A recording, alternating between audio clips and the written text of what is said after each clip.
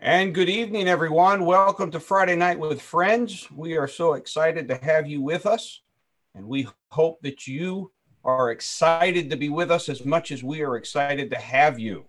And hope that everybody is hearing us, that you're coming through and got our volumes all set. We're constantly trying to improve on the broadcast, and so give us feedback if we've messed up something, or if you're not hearing okay, or whatever feedback you've got for us. Use your chat feature and let us know what's happening.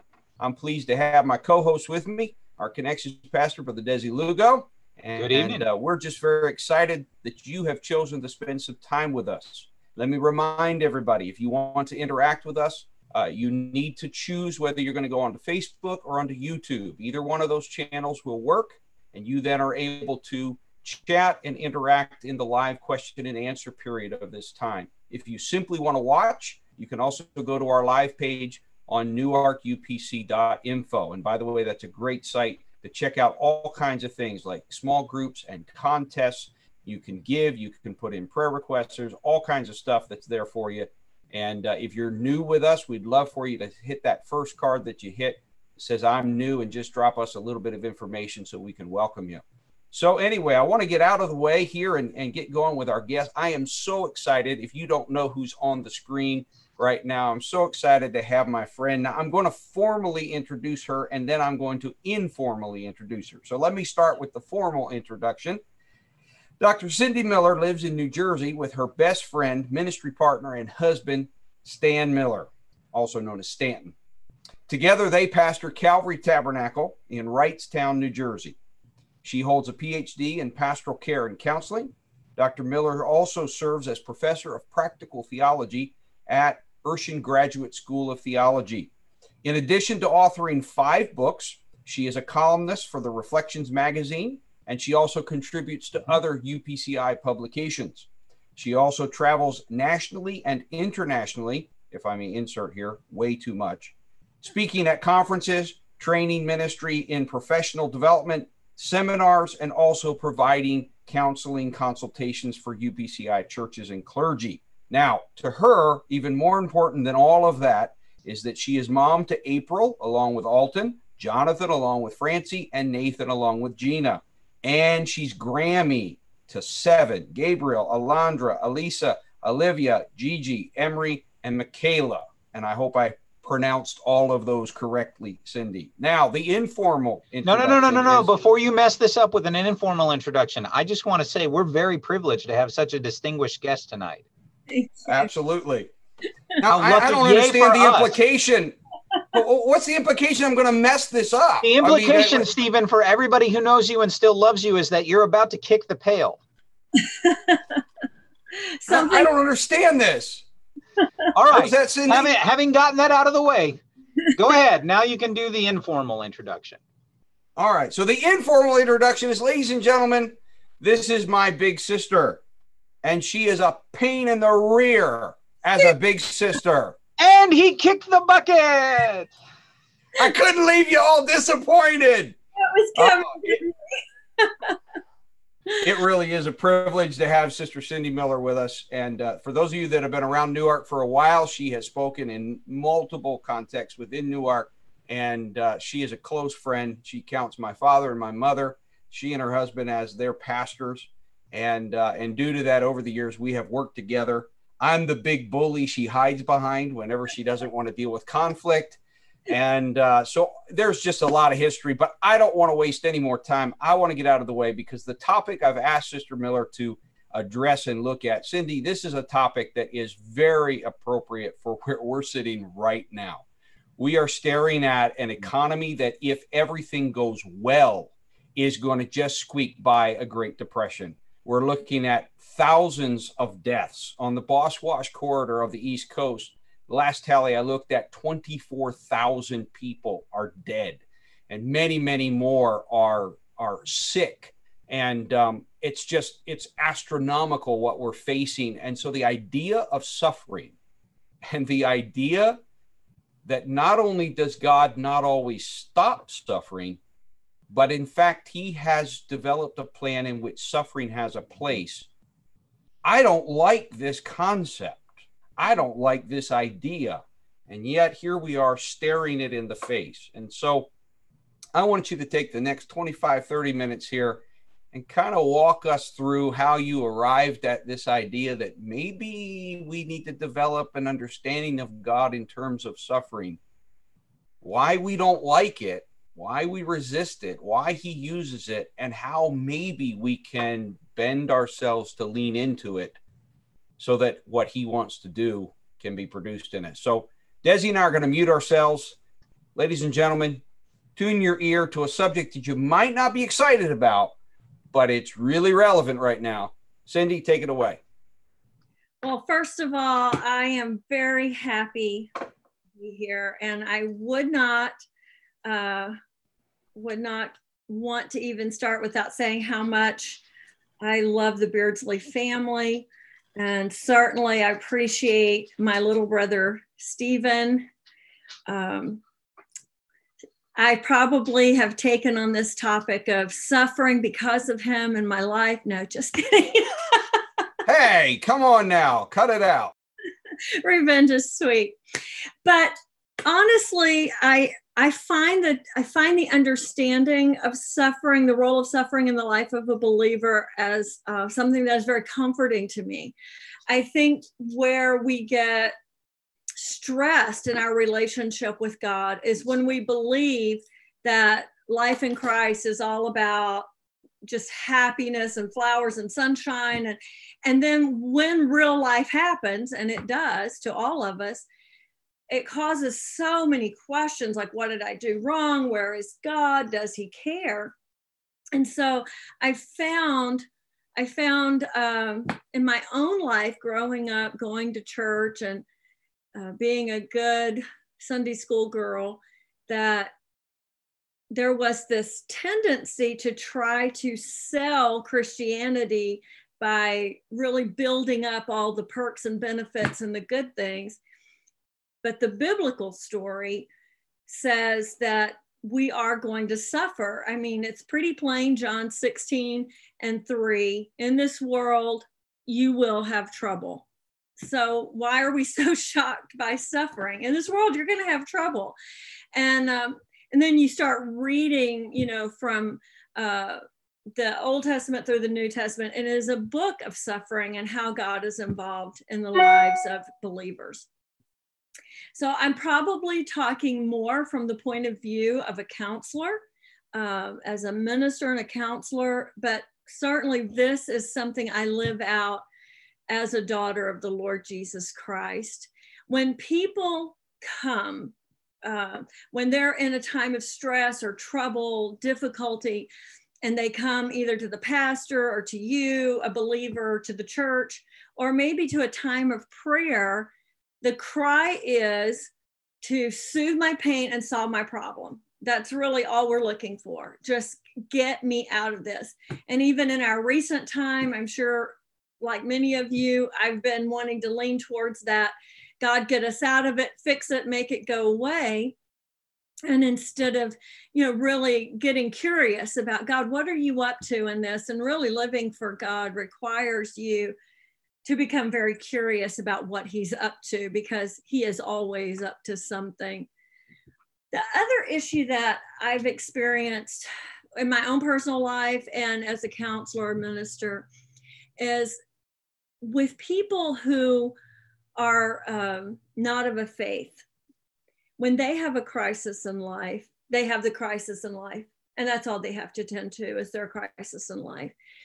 But for believers, and I just that's a broad term that I'm using, but for someone who has a faith in Christ, and you have gone along believing certain things, having ideas about what it means to live for God.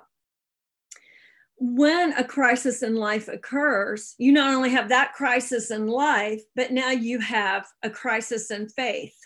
So here's this crisis in life, but for someone maybe who you have believed that living for God should prevent bad things from happening, that living for God comes with all kinds of preventative measures, because we do want a God of prevention rather than a God of intervention. I think that's so true of all of us. And so we have this crisis in life, and now we're juggling not only crisis of life, but crisis of faith. And so what does a believer do when pain and tragedy and heartache hits their life? It's in those times that knowing what you believe about God, his character, what do you know about him? What you believe about the role of suffering in the lives of believers, and being able to develop core convictions around those. Well, it's better you do that sooner than later, before the tough times hit. I remember when I was first introduced to this idea of theology of suffering, and my whole being was just repelled by, like, I don't want to have to think about suffering. I hate pain. I don't want to suffer. And I think that's common to all of us. But the more that I was forced through my program I was in to delve into it, the more it became apparent that I had to have some core convictions around this, because you cannot listen to the stories of other people suffering without really having core convictions around God's place and what you believe about God and what you believe about suffering. So we talk about theology of suffering, and I just want to give this very simple definition. The theology of suffering is what the Bible teaches us about suffering, understanding what God thinks about it and what God has revealed to us through his word about it. So whatever hurts you, whatever causes you pain, for some people, you may look at what they call suffering and you would go, oh my goodness, if my life was that simple, I would just be on top of the world. But if it causes you pain, if it causes you to struggle, if it causes you to look to God in a way you never have before, well, then it's important. And so we're not going to measure whose pain is worse. We're not going to compare among ourselves who has it worse. We're just going to understand that suffering comes to all humanity, and whatever form that takes in your life, it's still important. When we look at suffering, we do have to look at our responsibility. So there is decisions I've made that resulted in suffering in my life, and I have to own that. I have to take responsibility for it. But then there's the direct sin of others, things that people have done that had an impact on me. It was out of my control. I had no control over their decisions, but I was reaping some of the consequences to their decisions. I don't have any control over what other people do. The only thing I have control over is my response to what they've done to me and what kind of woman I want to be in the middle of it. We understand that there is original sin. Adam and Eve disobeyed God in the Garden of Eden. There was this great fall, sin, and death came into the world.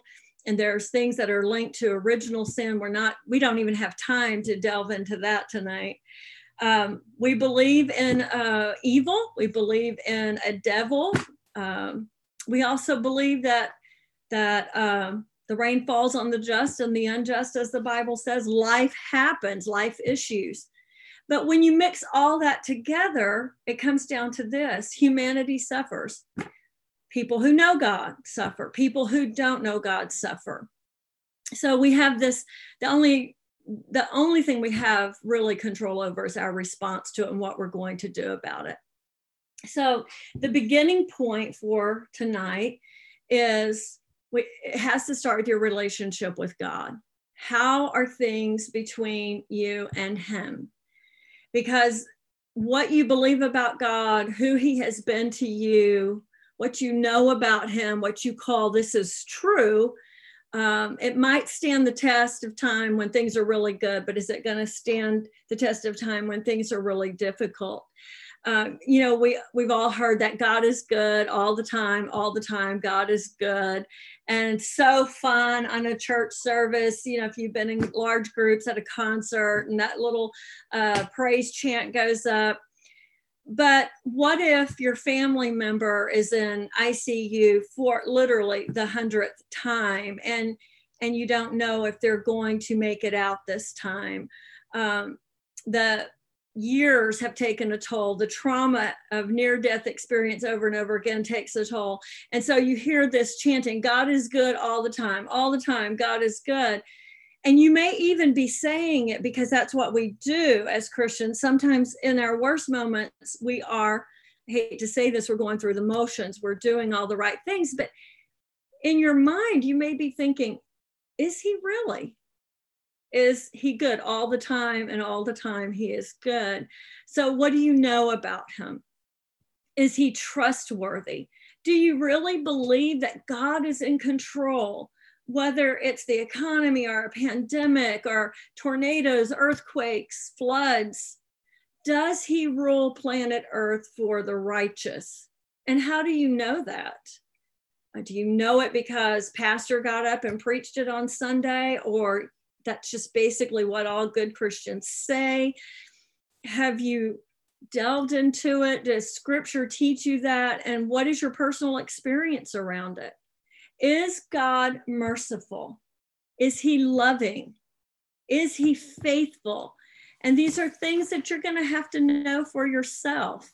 Do you believe that he's powerful? Is he strong enough to take care of you? Is he powerful enough to care for you? And always going back to everything that you may be agreeing with. Yes, he's good. Yes, he's loving. Yes, he's powerful. So easy to say yes, but how do you support that agreement? Is it just, well, that's what everybody says? So I'm really teaching tonight about developing a belief system that's going to carry you through the hard times. It is not a name it and claim it gospel. It's not a prosperity gospel that if you just send Newark United $10 that you're going to be blessed financially and this whatever's coming with the economy won't hurt you. It's none of that. And why is this important? It's important because Christians stumble over a good God who allows the experience of suffering. So it's easy to worship. We love salvation. We love the praise. We love heaven forever with the Lord. But the stumbling block, I think, for most Christians, and my personal experience, those I've worked with, the students I teach, the families I provide counseling, the churches I minister at, that's the question that comes up over and over again is why? Where is God? Why is this happening? And when is he going to do something about it? Trusting God. Trusting God. Even when life is hard, even when it doesn't make sense, when there seems to be no purpose in the pain and no end in sight, trusting God. But if you're not trusting God, what is the alternative? Who are you going to trust? If you cannot put your trust in him, who are you going to trust? Who is able to take care of you on this grand scale of life? Do you trust in yourself?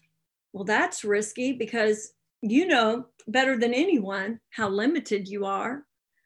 Your loved ones, well, they are as limited as we are. So that makes trusting in people risky. And it also puts so much pressure on others. I can't be God for you. I can be the best mom I know how to be, but I can't rescue my children from a pandemic. I can't change the world. I mean, if we don't trust God, who are we going to trust? And then we come to this very scary reality. And the reality is without God, we are alone without help. And if you're a person who really likes to be in control, this thought is so terrifying. But the other side of it is when you try to control the things that you cannot control, like the economy and the pandemic and politics and your children, so many things. When you try to control the things you cannot control, you will always feel out of control. And that's no way to live. We know just from, just look at the word of God. You don't have to go too far into it to know that there are some hard teachings in the Bible, and human suffering is one of them. So I want to offer a caution to you. Just because you don't understand something in the moment, because you can't explain it right now, don't allow your inability to understand or to explain drive you away from God. In John 6, Jesus taught some very controversial things, and many who were following him turned back. And he looked to his disciples and said, and asked them the question, "Are you going to leave me also?" And Simon Peter answered, "Lord, to whom will we go? You have the words of eternal life." And when I think about that, there's no evidence at the moment that Peter had a deeper understanding of what Jesus was teaching that caused him to stay while others left. But what he did have was a profound trust in the one that he was following. And this kind of trust, in the midst of incomplete understanding, you don't understand, it's incomplete, you don't know right now, that building that trust comes from having a relationship with the Lord. It comes from knowing him, and you get to know him over time. I know him so much better tonight than I did when I was 9 years old and just starting on this journey.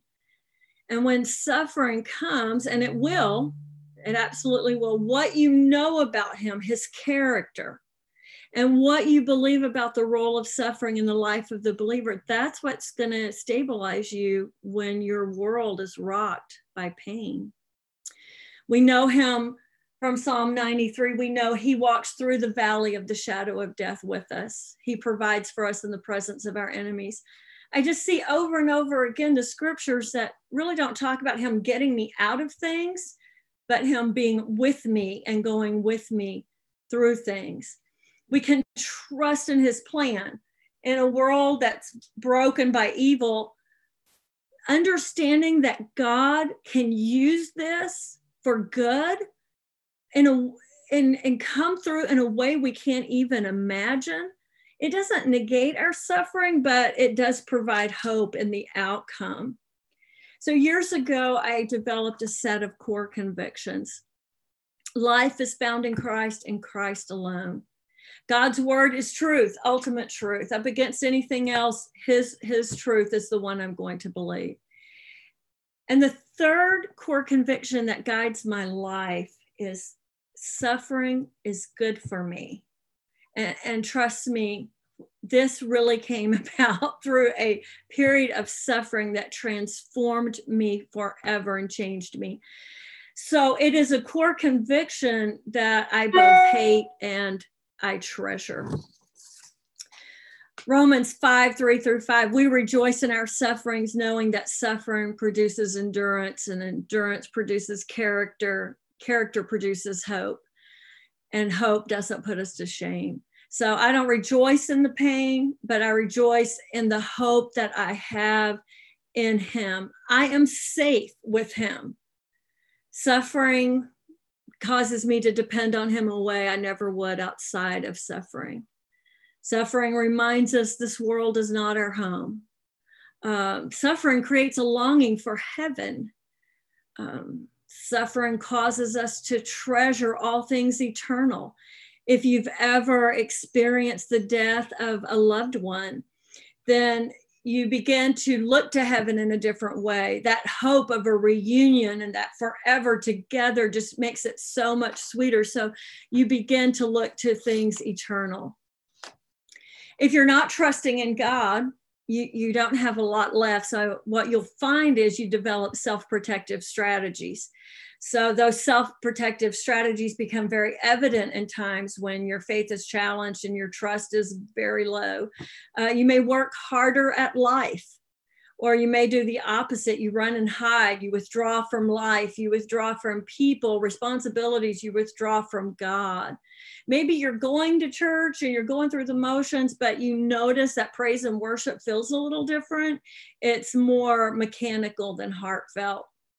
And if you're like me, maybe there's been times you think, I don't want to be disappointed anymore. And so I'm not going to hope in anything other than what I can provide for myself. I must take care of myself. And I hope that isn't your core belief. I must take care of myself, because you're limited. We're all limited and we need the Lord. If you're not trusting God, self-soothing behaviors become evident. How do you comfort yourself? Some people will turn to drugs, there are others to alcohol, pornography, some turn to food, some spend a lot of money, do excessive shopping, play their games, watch TV. I don't know what you do, fill in the blank, maybe read all day. Self-soothing, just trying to comfort yourself, make life feel a little better. So I think that's kind of the beginning point when you're looking at a situation where all the blessings are not easily seen or felt, and when everything that has kept you propped up is removed, when all the gifts and the perks and the privileges of your Christian life, when they're all gone, what do you have left? And what I hope is that you have a deeper connection with God, and that you become so aware of his love for you, and aware that you are loving him more than you've ever loved him, and that you are able to live secure in the knowledge of who he is. In all of the situations of my life, I can tell you, I know this to be true of him. He is faithful. And there are situations, even right now, a family member in the hospital, 7 weeks, just 10 years of suffering around. And she's like a daughter to me. And my heart, it is the ache of my heart every day. But through it all, I have come to understand he is faithful. Job lost everything. If you think of the Old Testament story of Job, he lost everything. And then we read this happy ending, so to speak. He got his health back, and he rebuilt his herds and his home, and he restored his relationship with his wife, and regained his wealth and material possessions, all that. Yay, more kids. But the victory in the story isn't that he just got all this stuff back. The victory in his story is he gained what mattered most, because he said, I had only heard of you, but now I know you for myself. And I think that's what suffering does for us. It allows us to know him in a way you would have never known him outside of suffering. So a question, and I'm just so sorry, my hair decided to just fall down in my face, but a question I have for you is, what if we viewed suffering as the solution and not the problem? Because so many times we're viewing suffering as the problem. If this problem would go away, then I would be victorious in Christ. But what if it's the flip side? What if suffering is the solution, and that is your path to being victorious in Christ? And I've talked a lot, and I know that there's time for question and answers, and there's so much more I want to share with you, but I'm just going to turn it back over to you, Stephen, and see what you want to do with it. What's next? All right. Thank you, Cindy. Desi, why don't you come on and give some instructions to everybody with regard to how they want to ask questions and so forth.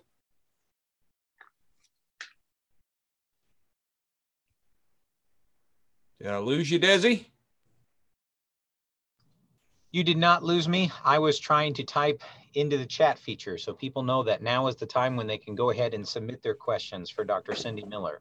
So if she said something that piqued your curiosity and you'd like to hear a little more, or if you have some other question you'd like to submit to her that relates to this topic of how we as Christians live life even during a time of suffering, by all means, start submitting them now. And Cindy, I'll give you one to start with, just as we're waiting for these others to come in. And by all means, only share what you're willing to share. But can you, in maybe just 2 to 3 minutes, give a high-level overview? You just glanced on the idea that you had some incident in your life that completely changed your view of suffering. Are you willing to share, even at a high level, a rough idea of what that was and how it changed your perspective? Well, I think there were several things that happened. in a time span.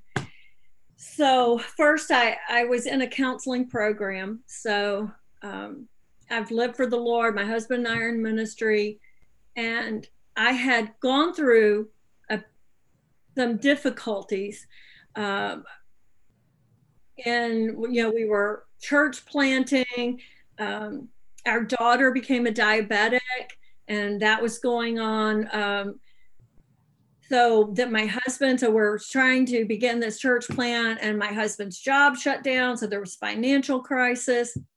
And I had a precious grandmother who loved the Lord, but her favorite thing was, if things weren't going well and there were problems in your life and you prayed, then obviously the problem was that you were wavering in your faith. It was a lack of faith. So there was no room in my life to understand that the hurt that I went through, the confusion, the difficulty, the stresses, that I couldn't even frame it as God is going to use this. I am maturing. I am growing. I'm developing in my trust. I'm developing into my understanding. There wasn't room for that. Either I needed more faith, which frustrated me because I just did not know how. What is this key to make God behave himself and give me what I want? And faith isn't getting what you want from God. Faith is simply living for God, trusting him when you don't get what you want, when the answer you've prayed for doesn't come, and you're still worshiping, you're still showing up, you're still loving and smiling and declaring the goodness of God. That's faith. But there was no room for that. I didn't understand that concept. And then we had a baby who died, and that was just very painful and difficult. And, I remember praying and I wanted to ask God why, but didn't feel like I really had permission to ask why. So I tried to just use careful language to ask him why, but not appear. Do you understand what I'm saying? I know that sounds crazy, but I remember I was praying one day and I was just saying, God, if I could understand why she died, it would make this so much easier. I could get a handle on it. I could move on. And he, in his own very gentle, loving way, it did not feel like a rebuke, even though it's a strong statement. It felt very loving. And he simply replied to me, "You ask me why to accuse me." And I knew exactly what he meant. There wasn't anything he could say that would make me feel better about her dying. Nothing was going to make me feel good about this. If he said, "Oh, well, she was going to grow up and not serve me." I mean, well, you're God, you could change that. Or she was going to do this, that was going to happen, whatever. And so I would say that was one area of suffering that kind of turned my mind in a different way. But probably it was going through the counseling education as well when all this was going on. And they never let you off the hook. They don't let you wallow in self-pity and indulge your childish behaviors, your immature Christianity. Because, I don't know if I'm just rambling. I think what's important here is when people come for help to a counselor or to the pastor or to any minister or believer, and they're asking for help, it's not our job to prevent people from suffering. That's not our task. But what we want to do is to keep people from suffering for the wrong reasons. Because there's the suffering for the crisis that you're in. And then, like I said, that crisis of faith, you begin to suffer for the wrong reasons because you're suffering because you believe something to be true that's not true, that you believe there should be no pain, no confusion, no loneliness, no suffering. And all of our energy goes to escaping our pains. How do I get out of this? And that's not the goal. What if you could mobilize all of that energy and just get focused on what is God up to? God is with me. I am confident. God is going to make this work for my good. I have seen it over and over again. His word says it, and I believe it. So the very pain that caused me to despair could transform me into hope if I allow God to be involved in it. I don't know if that kind of answers your question. No, I appreciate you being willing to share, and thank you. And so it's not even just one thing, it's multiple things that happen within a season of life, especially as you were in this program, that really began to change the way that you viewed what was happening. So while I appreciate you being willing to share more of your story, while you were doing that, we've had multiple questions come in. So I'd like to throw a few of them at you and see if you can, I know we could spend probably a long time on each of these questions, but see if you can answer them in a relatively short amount of time so we can do several of them. The first question came in from one of our listeners, a lady in our church, Samantha, and she asked, do you consider self-soothing to be totally bad? Could going to the Bible, reading scripture, singing praises still be considered part of self-soothing? You talked about these different ways that we try to either ignore or mask or, suppress pain.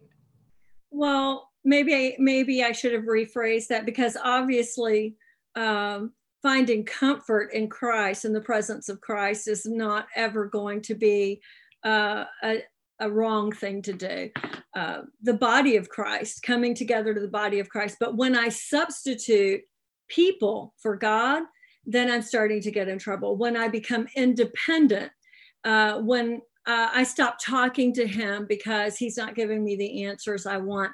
I think I'm talking more, and I wasn't plain enough, and I apologize for that. I'm not talking about people who are looking to God. I'm obviously talking about people who are looking away from God. And so finding comfort in the scripture, I would say is a kind of obvious, yes, I hope you do that. Thank you for the clarification. Scott brought a question, and he said, you mentioned about the things that you or we have all done in the past that have hurt ourselves and therefore caused suffering. Why, in your opinion, is it so hard for us to forgive ourselves of these events? It seems much harder to forgive ourselves versus forgiving other people. Well, this is going to open up a topic we don't really have time for tonight, but I'm going to open it up, and then your pastor can just do with it what he wants to. I think part of the reason that we have a hard time forgiving ourselves is we start the path of trying to heal the wrong done. So godly sorrow, works repentance in us. And I think sometimes there is just sorry, but it doesn't really lead much further. We're sorry someone's mad at us. We're sorry we got caught. We're sorry God doesn't like it. But it's not a sorrow of submission, of just complete, utter awareness of the sovereignty of God and our submission to him. And, repentance. I'm going to change. I'm going to do it your way, God. But even if we get to that point, sometimes at that point, we feel so good about what we've done that we've made it to that point. But there's other pieces to getting on down the road of healing. And part of that is we still need to make restitution. So if we say, okay, I need to forgive myself, and you can't seem to forgive yourself, then you have to ask, what is undone? Do I need to make restitution? Am I being called to reconciliation? And those are topics we really don't have time to get into, but usually, not always. So I'm not saying this is specific to you, but usually I find that people who struggle in the forgiving of themselves, there's some undone work that needs to be tended to. So yes, I definitely think the topic of repentance, restitution, reconciliation, that's just a whole Friday night topic all by itself. Desi, let me ask a follow-up question to kind of bridge out on that. Do you ever find that pride is involved with this? And what I mean by that is that in the not forgiving ourselves, part of forgiving ourselves is the admission that we were incapable. We fell short. literally the definition of sin. We fell short. And God's not having as much trouble with the fact that we fell short, and he has to reach for us, and that his grace is sufficient and his mercy is sufficient. His instructions are sufficient for us to do restitution and to make things right. But that pride is present. I'd like you to comment on that. As far as whether you in your experience are finding that sometimes, and again, this is not targeted at Scott, it's a follow-up question to this whole thing of when we struggle to forgive ourselves, is pride involved? Well, I think it's certainly a big, piece of it. I mean, when you look at how pride impacts all of us, I think when we're looking at that sense of also dependency on God, I struggle to forgive myself. There's a whole lot of I in there. I struggle to forgive me is all about me. And so that sense of I'm very independent from the working of the Holy Spirit. Where is God in that? And I'm the first one, Scott, if ever there was somebody who needs to live a reflective life and really take it all to the Lord, it's me. So I hope that you feel what I'm saying right now in the sense of when I come up against these kind of things, I've learned this about myself. I don't trust myself. So when I'm bumping up against things like this, then it's really a matter of God, reveal me to me, because this shouldn't be going on. So why am I struggling here? And he's very faithful to reveal me to me. I've often said, Lord, I hope you deal with other people as honestly and quickly as you deal with me. So I think, getting beneath the surface.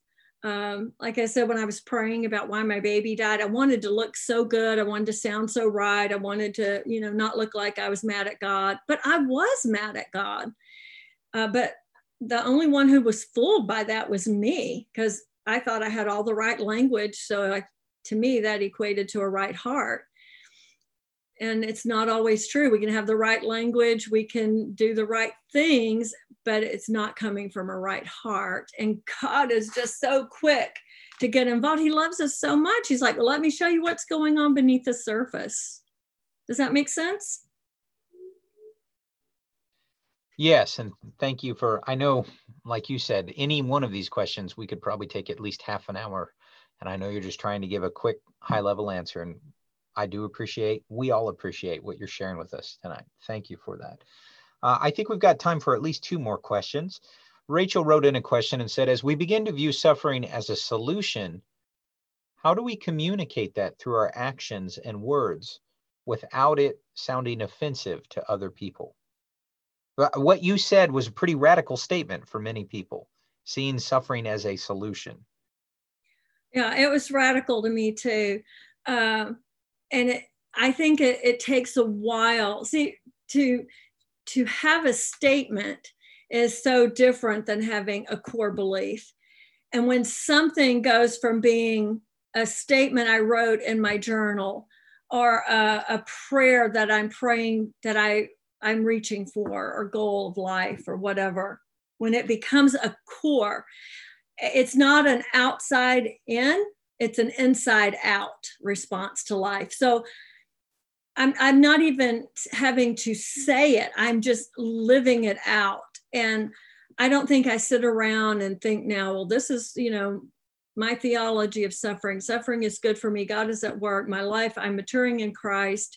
I don't, it's not even in language, but it's how I live out my life in the worst of times. God is glorified, and that I still praise him. When my daughter went through cancer years ago, I journal every day. And so it was about 10 years ago, April went through cancer. And at the same time April was going through cancer, my husband had 2 surgeries. He developed a crippling rheumatoid arthritis, could not minister, couldn't lift a coffee cup, couldn't dress himself, so many things. We had so many things going on, some situations in the church because, smite the shepherd, the sheep will flee. We had all kinds of craziness going on. And I would just start my morning every day with the Lord, because I could not exist without him. So about 2 years ago, I became very curious, and I thought, I want to go find those journals. I would love to see what was happening in my life and my relationship with God at that time. So I pulled them out, and honestly, I thought I had the wrong journals. No mention of cancer, no mention of rheumatoid arthritis, no woe is me, no, oh, this is so hard, where is God? Nothing. I double checked the dates and it was all correct. But it was just journals filled with awareness of God and learning new things through his word. Like, my life focus was just moving on. And though I was experiencing, and yes, it hurt and it was sad, and yes, I prayed, and yes, I cried out to God, but it didn't define me. What we were going through didn't define me. It didn't limit me. It didn't stop me. It didn't shut me down. And so I think living it out, it becomes so core to us. I know that I sent it. There's like questions you begin to ask yourself, and I think it can be made available. And it's an assignment I give all my counseling students, to really begin to develop this in your own life, what you believe and what supports those beliefs and all of that. Because once you do that and it really moves from the outside to the inside, then you live inside out. Everything flows from your heart, your good, healthy heart. That document we will make available, folks, on newyorkupc.info. If you go to the Gathering Hub, and tonight's links and everything, Joyce will, within this evening, have that document in a PDF format uploaded for you. And you can download that and go more extensively into it as well. Thank you. Let's go to another question. Cassandra asks, how do you go through suffering when someone close to you has hurt you, but you still want to be a light to that person? Well, I think God certainly appreciates that good, very godly goal. It's hard, especially the more, you love someone and someone close to you hurts you. It's so hard, because this is someone that you love and care about. If it's a stranger,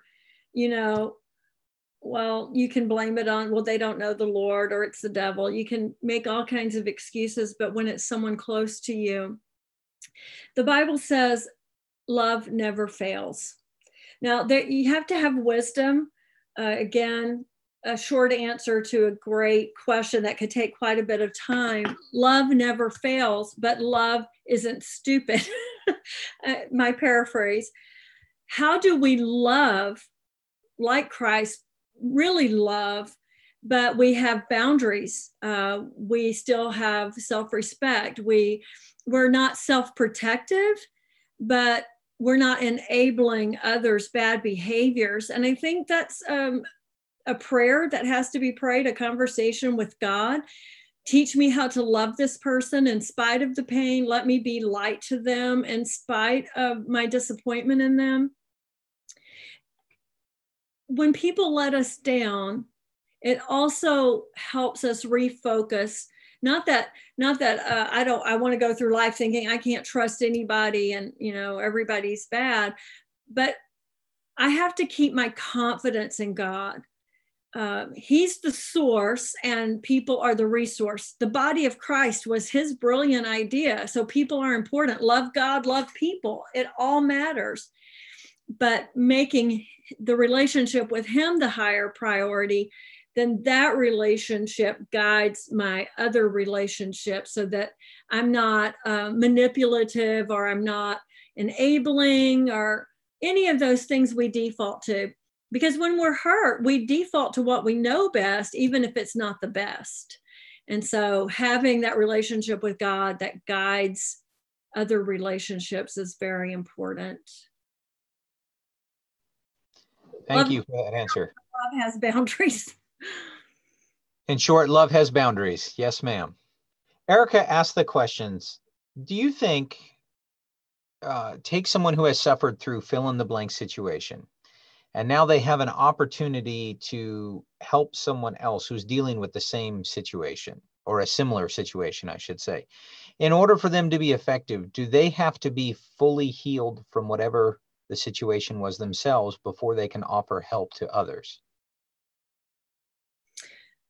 I can't think of this where the scripture is found in the moment, but the passage tells us that with what comfort we receive from Christ, then we are able to comfort others.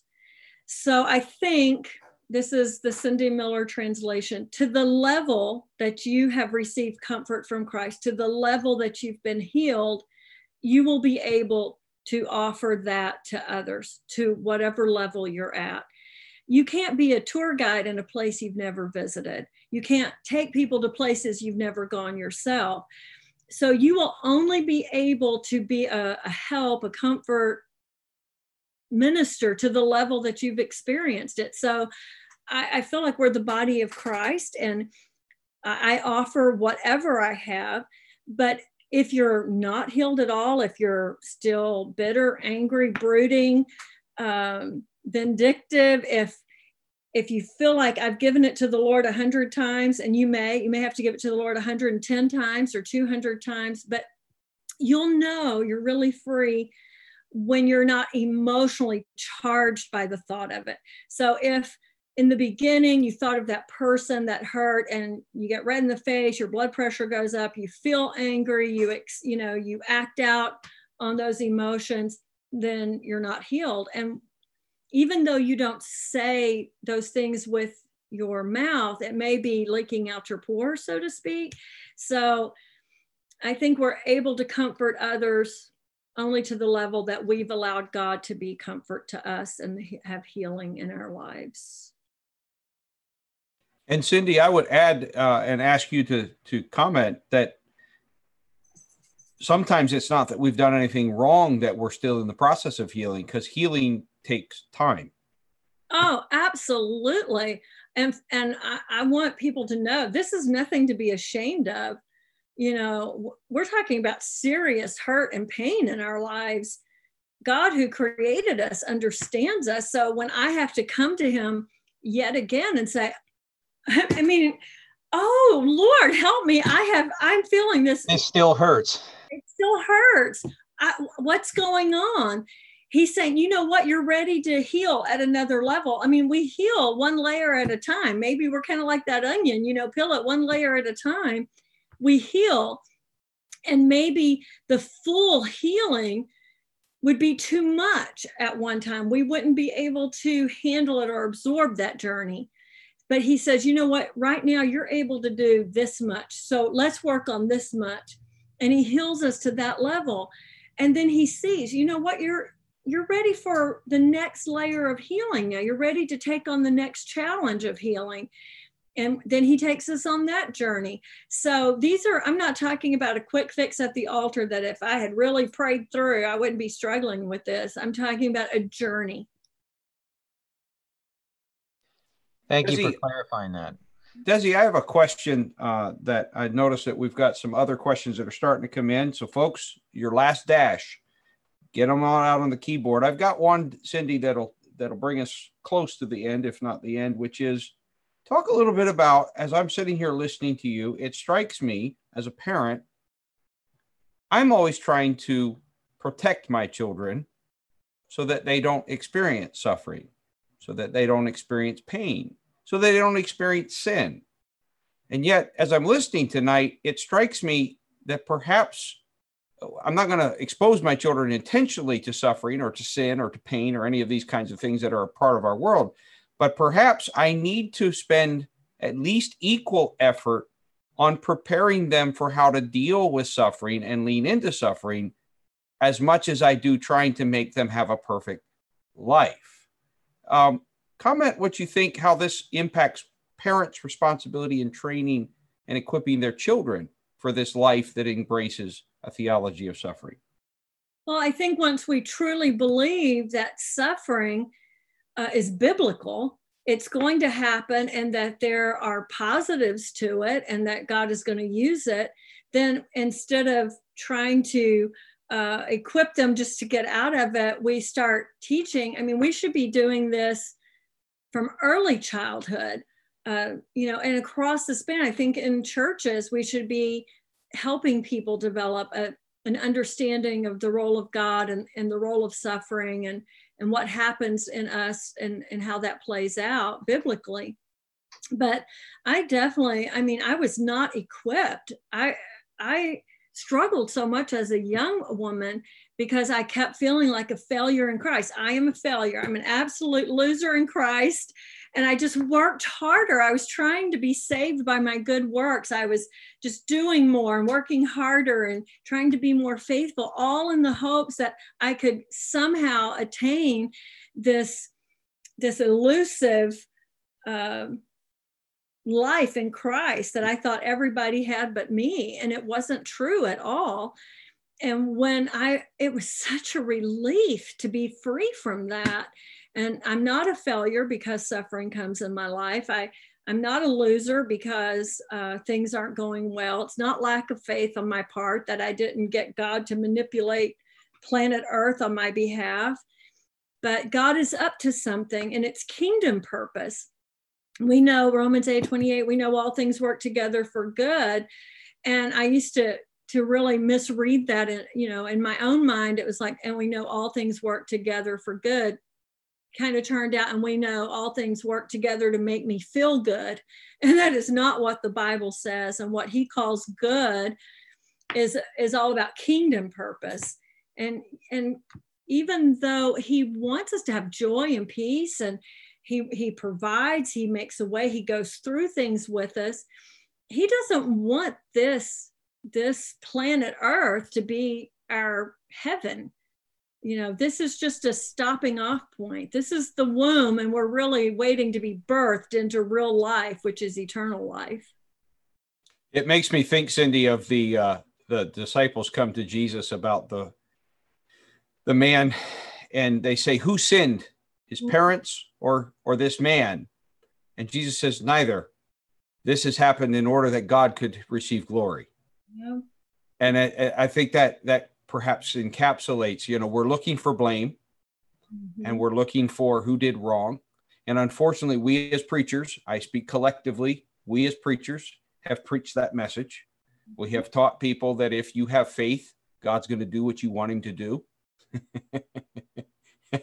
And the reality is, folks, that's not the case. God is good. He's going to do.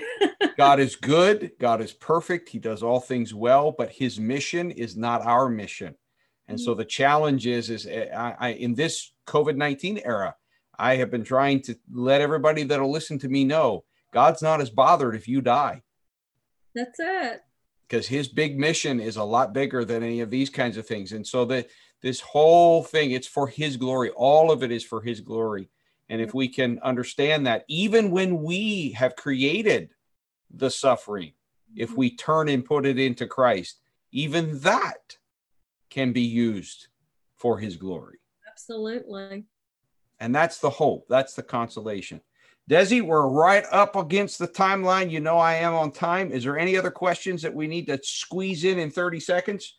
Or have we It's not fair to Cindy to ask a question in 30 seconds. So I think we're going to wrap this up. We could make her uncomfortable. I like to make Big Sis uncomfortable. I do want to make a book recommendation. Okay, excellent. I think a book that is just so perfect for anyone who's looking to develop this further. It's an older book. It came out like 2003, and it's Authentic Faith, The Power of a Fire-Tested Life by Gary Thomas. And it's been out so long, you can go to Amazon and get the Kindle version for $4.99. So it's Authentic Faith by Gary Thomas. And that is such a classic book. So good. It tells the story of one of my professors, Dr. Mike Dittman.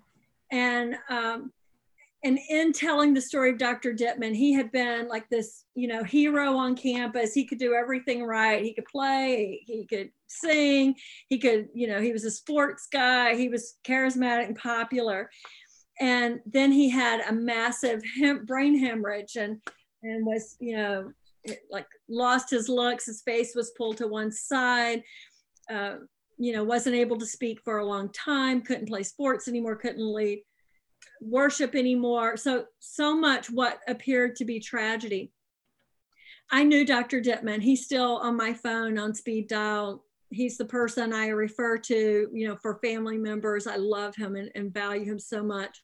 But one thing that Gary Thomas wrote about Dr. Dittman, he said, when I was in college and I was around Mike, I always left being around Mike feeling like I want to be just like Mike. He said, after he went through his time of suffering and this life-changing season, now when you're around Mike and you leave thinking, I want to be more like Jesus. And I tell you, that's really what suffering should do for all of us. It doesn't make us more popular or more beautiful or more talented or gifted, but it will certainly, if we allow it, we will certainly be more like Jesus. All right, in the few moments before we shut down the broadcast, everybody express your love in the chat to Dr. Cindy Miller. Let her know how appreciative you are. By the way, that book is in that document that we will attach at newyorkupc.info, so you'll be able to grab that information. But type that up so she can go back and look at the broadcast, see your love. And a quick announcement for those of you, in addition to the document that will be posted on our website, I did just post a link back out to everyone for the ebook version from Amazon that she recommended. It's $4.99. So for $5, you can pick up the ebook version of what Dr. Miller just recommended. And I posted that link in the chat, and it will also be included in the document we'll post on our website later this evening. And for all of you that are saying, oh my goodness, she's got to come back and all of this, trust me, folks. We've got lots of friends, but they've got lots to say. So you should count on recurring appearances. And if it is not happening, it is our friend's fault. It is not going to be mine. There will be an invite back. They will be available, I promise. But we do have a lot of friends, so we want to get to them. I don't want to tell you any of the ones, but you don't want to miss Friday Night with Friends. Oh, Friday night is going to be a great night. If you're absolutely, it's going to keep going, and we've got some really, really neat things coming up. Absolutely. So, Cindy, thank you for being with us. You know I love you, even though we are abusive to one another on the phone and everything else. Folks, I'll tell you a funny story. No, you're abusive too. You won't answer your phone. So whenever I call Cindy, she never answers her phone. She doesn't answer the house phone. She doesn't answer the cell phone. And she leaves this rude message as if she's not Cindy. She says, hey, you've reached Cindy's voicemail, but Cindy's horrible with her voicemail. She never answers the phone, but you can try to leave a message. So what I do is I leave rude messages, and I mean rude messages, folks. I don't cuss or anything, but I am rude on both sides because you want to tell them why I do this, Cindy? Because it used to be that the whole family would gather around the machine and sit there and listen to me blabber on for 2 minutes. And finally, as I'm about to hang up, would pick up the phone and go, oh, we're here. So now I leave them entertainment. I don't know what happens to these voicemails, but I love you, big sis. Thank you for being with us tonight. And have a great weekend. We love you. Thank you. Bye-bye. And to everybody else, as we say every time we sign off, good night.